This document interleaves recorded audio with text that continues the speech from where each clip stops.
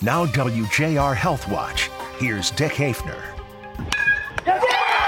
Baseball season is in full swing, even with the pandemic. But there's another epidemic plaguing youth baseball, especially pitchers. Back in the day, it was older athletes. Their arms would wear out after a long career of throwing, but now kids are getting younger and younger that are coming to the doctor's office. Youth baseball pitchers, from teenagers to as young as 10, account for the majority of athlete arm surgeries. Dr. Eric Mackney of the Henry Ford Health System performs Tommy John surgery on young pitchers. That ligament is called the ulnar collateral ligament. It's on the inside part of the elbow, and it runs from the end of the humerus, which is the upper arm, and attaches on the top part of the forearm, which is the ulna. And when you're throwing, it is what stabilizes the elbow against all that force. Dr. Mackney says kids watch the pros throw 100 miles per hour on the radar gun, and so they want to throw harder and harder. And that places more stress on the elbows. But that's not all. Coaches are told to limit pitch counts, but kids also practice at home. Some kids and their parents are aiming at scholarships,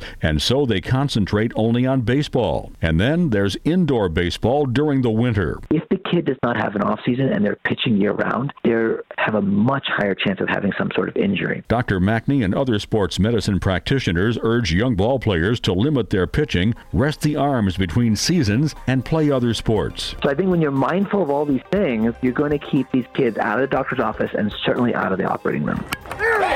I'm Dick Hafner for WJR Health Watch.